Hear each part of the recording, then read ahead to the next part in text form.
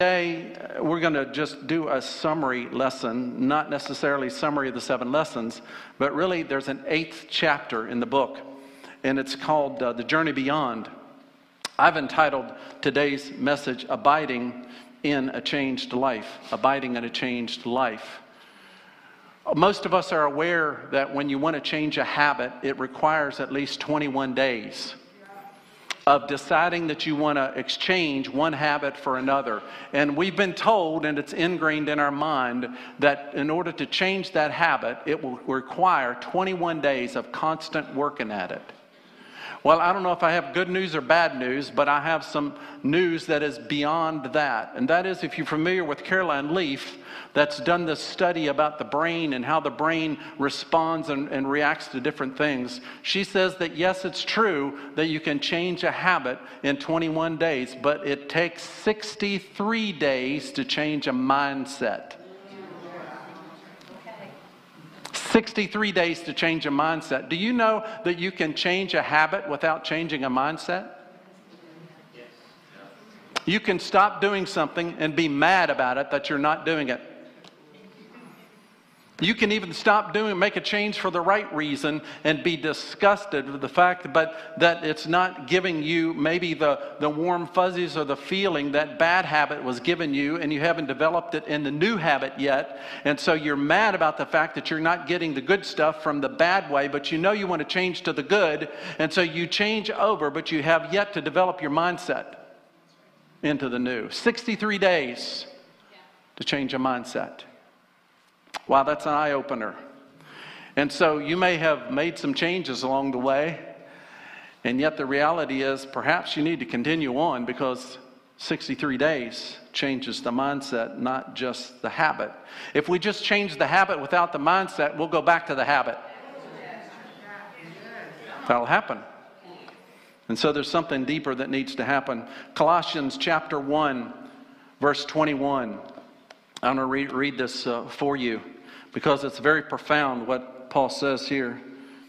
Colossians 1:21, you were alienated from God and you were enemies in your minds because of your evil behavior. But now, he has reconciled you by Christ's physical body through death to present you holy in his sight, without blemish and free from accusation. That is such good news, I'm going to read it again.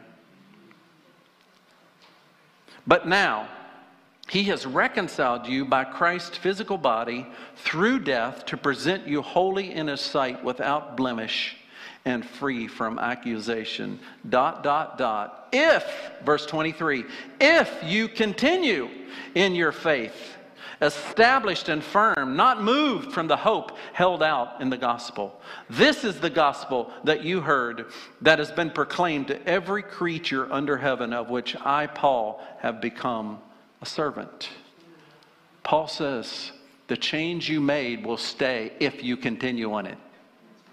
If you continue in it. That's basically what he's saying. And lots of times we are guilty as believers, of Christians, going away, having a great experience, maybe a weekend conference, and amazing things happen, and we go back to Monday morning and things settle into normal, rather than take the change that we've just learned and appropriate it into the new.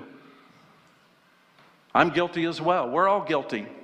And so we need a mindset that needs to be changed. The first Sunday of every month, we have what we call prophetic ministry, and we've trained people up to basically, essentially what it means is, instead of normally we come up and we have an issue that we want prayer for, and that's needed as well. But this type is different, and you just come up to people that have been trained and you say, pray for me. What is God saying? And it's not that we're hearing for you, we're hearing with you. That's a big distinction. We're not hearing for you, we're hearing with you. So at the beginning of this month, I got finished with my responsibilities, and there were 2 up here, and I said, hey, I'm going to just get some prophetic ministry this morning. So I walked up and I said, hey, what does God have? And they began to pray, and the first thing that they said is, there's going to be massive changes. I'm like, whoa, okay. I was pondering that, because immediately my mind goes to structural changes. Like, for instance, we won't even have structure anymore. It'll just be totally free for all, whatever, whoever, whenever, Holy Spirit's in charge. Wow, what fun. And that's immediately how I think when I hear massive changes. You might think different, but that's just me. So I was asking God about this, and he said, really what I want my body of Christ to make massive changes in is to actually believe what the Scripture teaches. So that's what I would love to see massive changes in. Not the structure. The structure will expand, but if my people would actually believe what I've written there is for them and they can do it with my power, that's what I would love to see massive changes in. And I'm like, I'm in, God. Let's do this thing. And I'm not talking about doing away with dogma, like the Bible's the Word of God and Jesus is the only way to salvation and we need the Holy Spirit's power and prayer is significant and Jesus is returning again. Those are like non-negotiables, all right? That's what I'm talking about. I'm talking about the stuff that, Tammy that referenced in her group, that they came in with eye issues and the immediate thing was, we're going to pray and see God heal. That's the kind of belief I'm looking for in God's church. And we have it here. We have a seed of that. But we need to see more. We need to see more. So that's kind of that encouraged me. These two ladies up, they were the mouthpiece that God was using. That really encouraged me, and I was blessed by that. So as we look today in abiding and change, what is the word? That's a great word, isn't it? Abiding. You like that word? I think it's an interesting word. It means to continue, to remain, or to stay. Kind of like we give commands to our animals, right? Not cats, but dogs. I don't think cats understand stay, right? But dogs usually do. Stay in it, stay in the change, because it's going to bring fruit in your life. So I love the word abiding. But in the 8th chapter, or the bonus chapter as I call it in the book, I look at a way for you to get the most out of your Bible reading. And I want to look at just a simple outline of how, as you read the Bible, you can begin to extract more from it than perhaps what you are now. One of the testimonies was the fact that they've just been reading their Bible on a more consistent basis, and that blesses God and blesses the person. But in Ezra, the book of Ezra in the Old Testament, Ezra 7:10, it gives us really a three-prong approach to getting the most out of our Bible reading. And Ezra was the priest in the Old Testament. He was the one, Nehemiah was the one that built the wall, the physical wall around Jerusalem after the people came out of captivity of Babylon for 70 years. He built the wall. And then Ezra came down after that to make sure that the people were revised in their faith. So he was the one that was given the task to restore people's faith in God and make sure they walked it out. Nehemiah was given the task to actually build the physical wall around, so again it was safe from the enemies and they could begin to prosper again. So Ezra had this mandate on him. And in chapter 7, verse 10, it says this. He says, "For Ezra had set his heart to seek the law of the Lord, to obey it, and to teach God's statutes and judgments in Israel." There's really three-prong approach that are used. So the first thing that in order to get the most out of your Bible reading is this. What does the Bible say? That's where we start. What does the Bible say? It's really a SOS. That's kind of the acronym that we're using. What does the Bible say? It says, "For Ezra set his heart to seek the law of the Lord." So Ezra purposed to study the Bible for himself. He purposed not just to come to a public meeting and have it read, but he actually sought to do it on his own. He actually purposed to have probably a daily time with God, consistently in the Word. God, what are you saying? What does this mean to me? He was personally involved. Now, in order to do that, what does the Bible say? There's really three aspects of that. The first one is context. In other words, when the Bible was written, it was given to a group of people with a specific purpose in mind. And we may not be in that, obviously we weren't in that culture, many of us, we didn't live during that time, but we could still understand what is being said. And so in order to get the most out of our Bible reading, we have to ask the question, what is the context? We can't just pull a verse out of the Bible, even though it can speak to us. We have to look, well, why was that verse put in there? What was happening around that verse that's speaking so much to me today? Now, if God's speaking to you through one verse, that's great. But most of the time, we pull something out of its context, and then we communicate it to mean something different than it was ever intended because we didn't put it in the context it was in. And so it's important for us to understand. In fact, that's what's going on in our nation today. We are taking historic documents like the Constitution and the Bill of Rights and even the Declaration of Independence, and we're pulling it out of its original context of what the people had in mind, and we're framing it according to what we think today. And that's a violation of interpretation. Even in history today, history is being extracted out just because today's generation doesn't like it. Well, it might not be right and we might not like it, but we don't take it out. It's something that we learn from, not to repeat. Right. Not to pull it out and say, oh, it doesn't belong. No, it did belong. Yeah. So the context is extremely important. What did it mean to the original people? And then the next thing, in fact, a couple of verses there that relate to that. John 5:37 through 40. I'll just kind of capture the essence of that. Jesus is speaking to the Pharisees, and he says, you are diligently looking at Scripture. You are diligently reviewing the Scripture, but your heart is far from me. You're looking to find life in this word apart from me, Jesus said. And it can't happen. It's going to end up being rules and regulations, and it won't be life-giving. And Jesus is telling the Pharisees, you're diligently searching Scripture, but you're not putting it in context, because everything that we read here is about Jesus and about God's character and about His love for us and how He helps us through life. So context is pretty important. Then Luke 24:27. This is on the road to Emmaus when Jesus was walking with two disciples. And they were kind of mystified about the events. And Jesus said, what happened? As if he didn't know. And then it says that he began to reveal the Scriptures, starting at Moses and the prophets, concerning himself. What was going on? He was taking the day's events and he was putting them in context for those two guys. He said, listen, this started way back with Moses and all the way through the prophets, and then he brought it up to present day.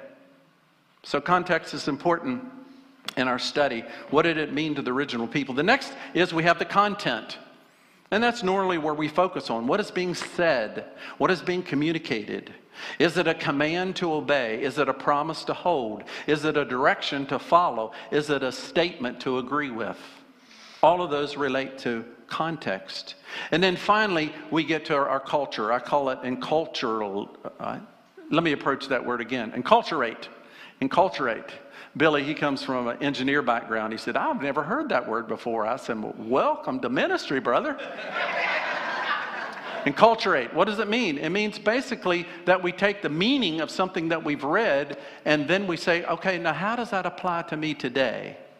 In my workplace, with my family, with my friends, that which I fellowship with. How does that apply to me today? That's really the third level that we get to in what is the Bible saying. First is context, second is content, and then finally we bring it into our culture. What the world does, they do it exactly backwards.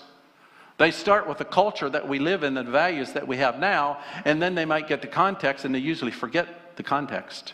They leave that out, because that would change everything in the present day if they would go back to context. The second aspect is this. What do I need to obey? What did Isaiah do? Ezra. Ezra said, for he had set his heart to seek the Lord, the law of the Lord, and to obey it.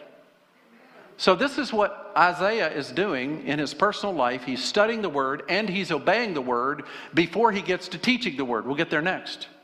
And that should be the progression of what you and I focus on. That we actually read the Word and know it, that we then begin to live it in our life, and then after that we share it with others. And that Isaiah set out this pattern here for us. I'm not necessarily a big fan, but Once in a while, I just kind of hop on to see what this guy's saying. His name's Jordan Peterson. He's a Canadian psychologist. I don't know that he's a follower of Jesus. He could be. He bumps up to the line a lot. So the one that captured my attention, and you may believe he is, and never mind, we won't go there. But I was watching the video last night where he talks about the fact that he is no longer an atheist. I'm like, well, you're making progress, brother. But in the middle of the thing, he usually uses, I don't know, I'm sure he has one PhD, he might have several, and he usually uses language that's way above me, and every once in a while he'll pop into 8th grade language, and I'm like, I get that. This is what he said. He said, proof of belief is found in the action. Proof of belief is found in the action. It doesn't mean to state it, but to act it out. Unless you act it out, you should be very uncomfortable about claiming it. If you are capable of believing it, it would be a transfiguring event. God only knows what you would be if you believed it. So, truth. What did Jesus say? Jesus said, if you love me, you'll do what I command. Jesus just bottom lined that.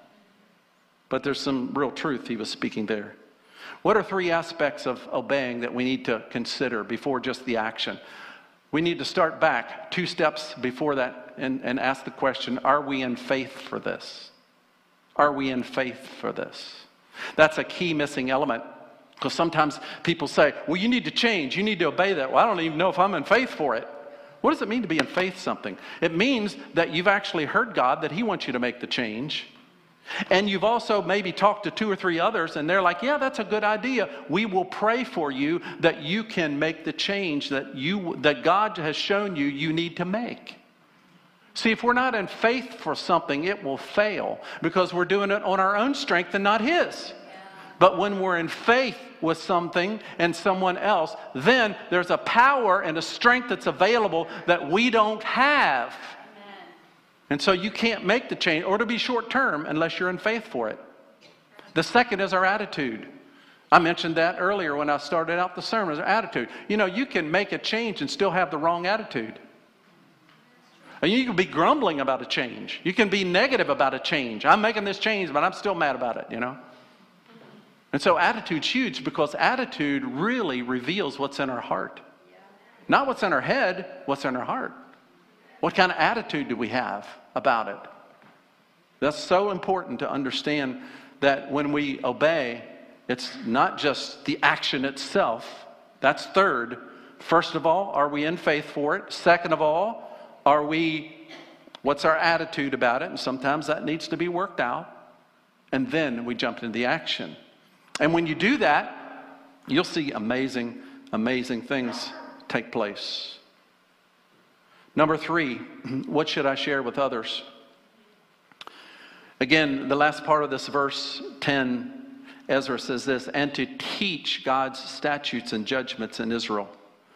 After Ezra learned what the scripture was saying, he obeyed it himself, and then he began to teach Israel. He was a man of character. He wasn't doing something that he wasn't living, and he worked it out. And therefore, it was an absolutely great job that he did. 1 Thessalonians 2, 6 through 13 really outlines this idea of that sharing with others. And the Apostle Paul is speaking to this church, and he says this. He says, we were not looking for praise from people, not from you or anyone else, even though as apostles of Christ, we could have asserted our authority. Instead, we were like young children among you, just as a nursing mother cares for her children. Verse 8, so we cared for you because we loved you so much, we were delighted to share with you not only the gospel of God, but also our lives as well. Surely you remember, brothers and sisters, our toil and hardship. We worked day and night in order not to be a burden to anyone while we preached the gospel of God to you. The Apostle Paul outlines the fact of how he contributed to living the gospel as he shared the gospel. It wasn't that he just preached the gospel. He was also among the people. He was living that. He was showing them the character of Christ as he was living. And so as we share with others, the first thing we need to understand is we're sharing with them to please God. We're not sharing with them because they need to know it or we need to tell them some truth. We're really sharing with them first and foremost to please God. Because God has shown us something that's transformed our life that we're like bubbling over in order to share it. I remember we sent a mission team to Kenya, and we had a word before they sent out that they were going to see signs and wonders and miracles. And I agreed with that word, even though it hadn't happened yet. And there's some folks in here that were on the team. And once they got to Kenya, they were in a new area, and it was impoverished, and God started doing amazing things. And I got one call or one text or one email, I forget what. And they were like, we are seeing God do amazing things. Miracles are taking place. And I go, yes, and I had to tell somebody. And we had an office under a little gas station right down the street. At that time, it was called the Red Apple Deli. And I remember just coming out of my office, like, I got to tell somebody. And I went up and I found the manager of the store. And I said, listen, this is what's going on. And they were like, wow. So good news is meant to be shared. But it's to please God. The second aspect of Paul says is let them see my changed life. Let them see my changed life. Verse 8, we cared for you because we loved you so much. We were delighted to share with you not only the gospel of God, but our lives as well. Well, that's so key. And then finally in verse 9, he says, don't be a burden to others. He says, we weren't a burden to you. Have you ever shared with people when you feel like you were a burden to them? I wish you would be quiet, No. The fact is that sometimes we can share things and it just becomes a burden to them to share. Paul said, I didn't do anything that was a burden to you. I shared with you what was meaningful so that you could see that God is real, He's alive, and He's loving. And we should have the same heart and attitude when we share with others. First of all, we're doing it to please God.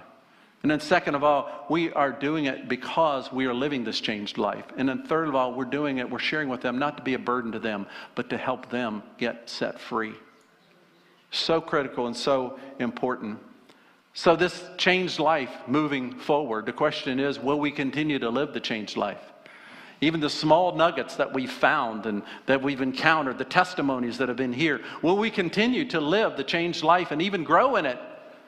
Or will we go back eventually and drift back into the way that it was before? That's the question. And that's why we need each other. That's why we need to be in a body, to encourage one another, to move forward and to seek God. But Ezra had the right understanding that he said he set his heart to seek the Lord. Do you have a heart set to seek the Lord? See, we're not really trying to look at whether or not you get it right all the time. That's not really what God's looking at. That's what the world looks at, but that's not what we look at. We look at the heart of the individual and say, which way are you headed? What are you doing? Where are you going? Get into the heart. That's where Jesus looks at. It's not necessarily the action that is taking place, even though it includes that. And then Ezra, he obeyed. When he saw something he needed to do, he did it. And then finally, he was able to share that because of living it personally. And then he was able to share that in a way that was meaningful. So there you have it. Get the most out of your Bible reading. What does the Bible say? Context, content, and then enculturation. What do I need to obey? I have to join faith first. Faith with God, faith with maybe my spouse, faith with maybe somebody in my small group, join faith. Then my attitude. What's my attitude about the change? Good, bad, and different? And then finally the action follows. And then sharing. We get to share with others the good news that we ourselves have received. And that's so critical and important.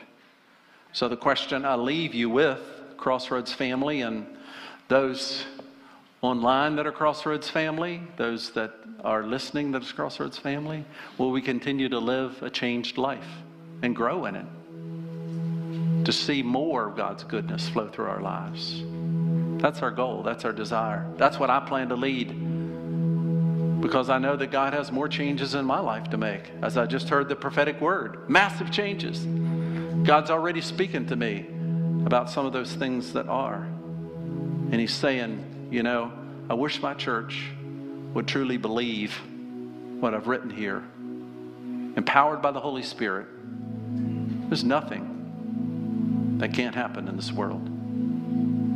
I'll finish with this story. I wanted to encourage the Friday prayer group that prayed for our city. It's called Pray Winchester. You're welcome to join us from 8 to 9 in the prayer room, and there's a group that pray, and I wanted to encourage them. And so I saw this testimony of a teacher.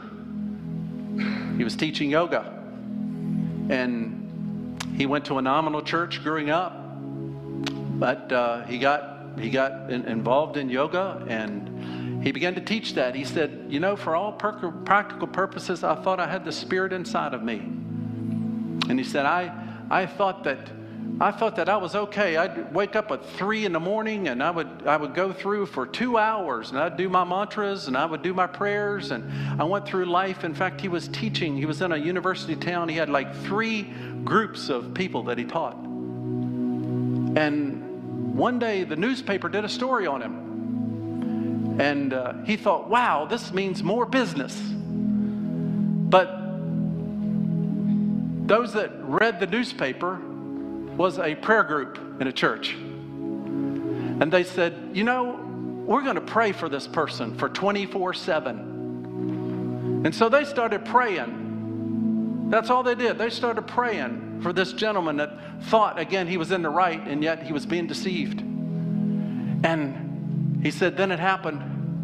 He said he was trying to live his life. He didn't have a car. He didn't have a TV. He stayed single. I mean, he was trying to live a chaste life.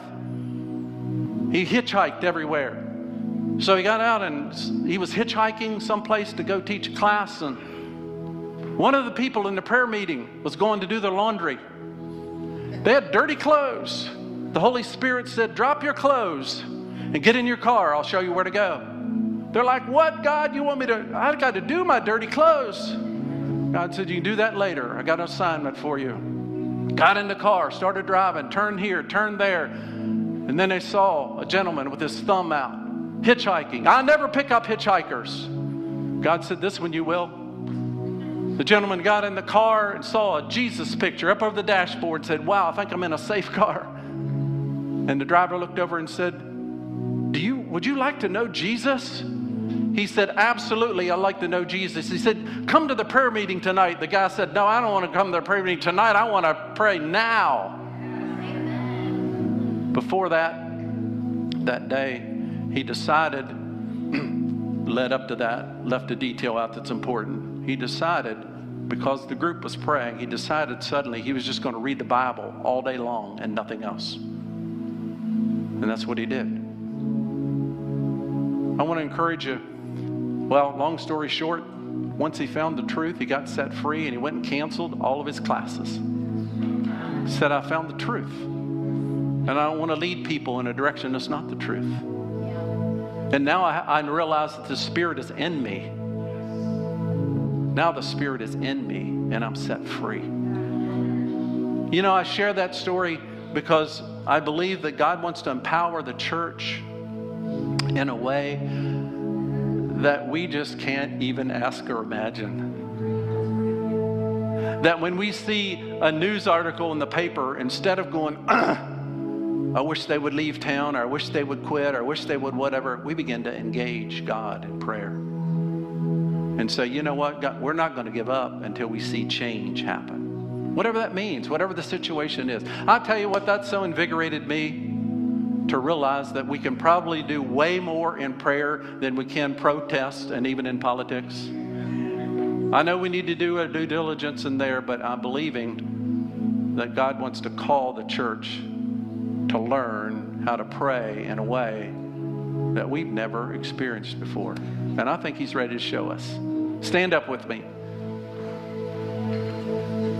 Heavenly Father, thank You for allowing us to come and just receive from You an understanding of how to read Your Word in a way that is so life-giving that we can't wait to get back to it. And Lord, I pray that as we come to You, God, and opening up Your Word, Lord, that You will begin to show us the pattern that You set forth that is really shown to us through Ezra.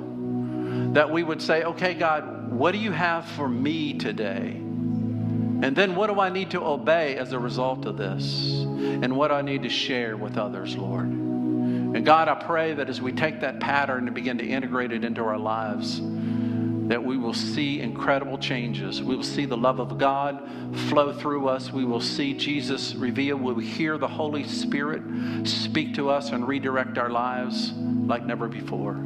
So thank You, God, that You are good. As we started this service today, we can't express how good You are. And I thank You, Lord, for another privilege of living for You, having breath in my lung to express that praise today, Lord. God, I pray blessing over those here. I pray, Father, if there's someone here that has not made You Lord Jesus, that they would do so this morning with a simple way of saying, Lord, come into my life and be Lord. I want to serve You for the rest of my life. Thank You, Father, for drawing us. Thank You for calling us. Thank You for changing us. Thank You for sustaining our change. In Jesus' name, amen.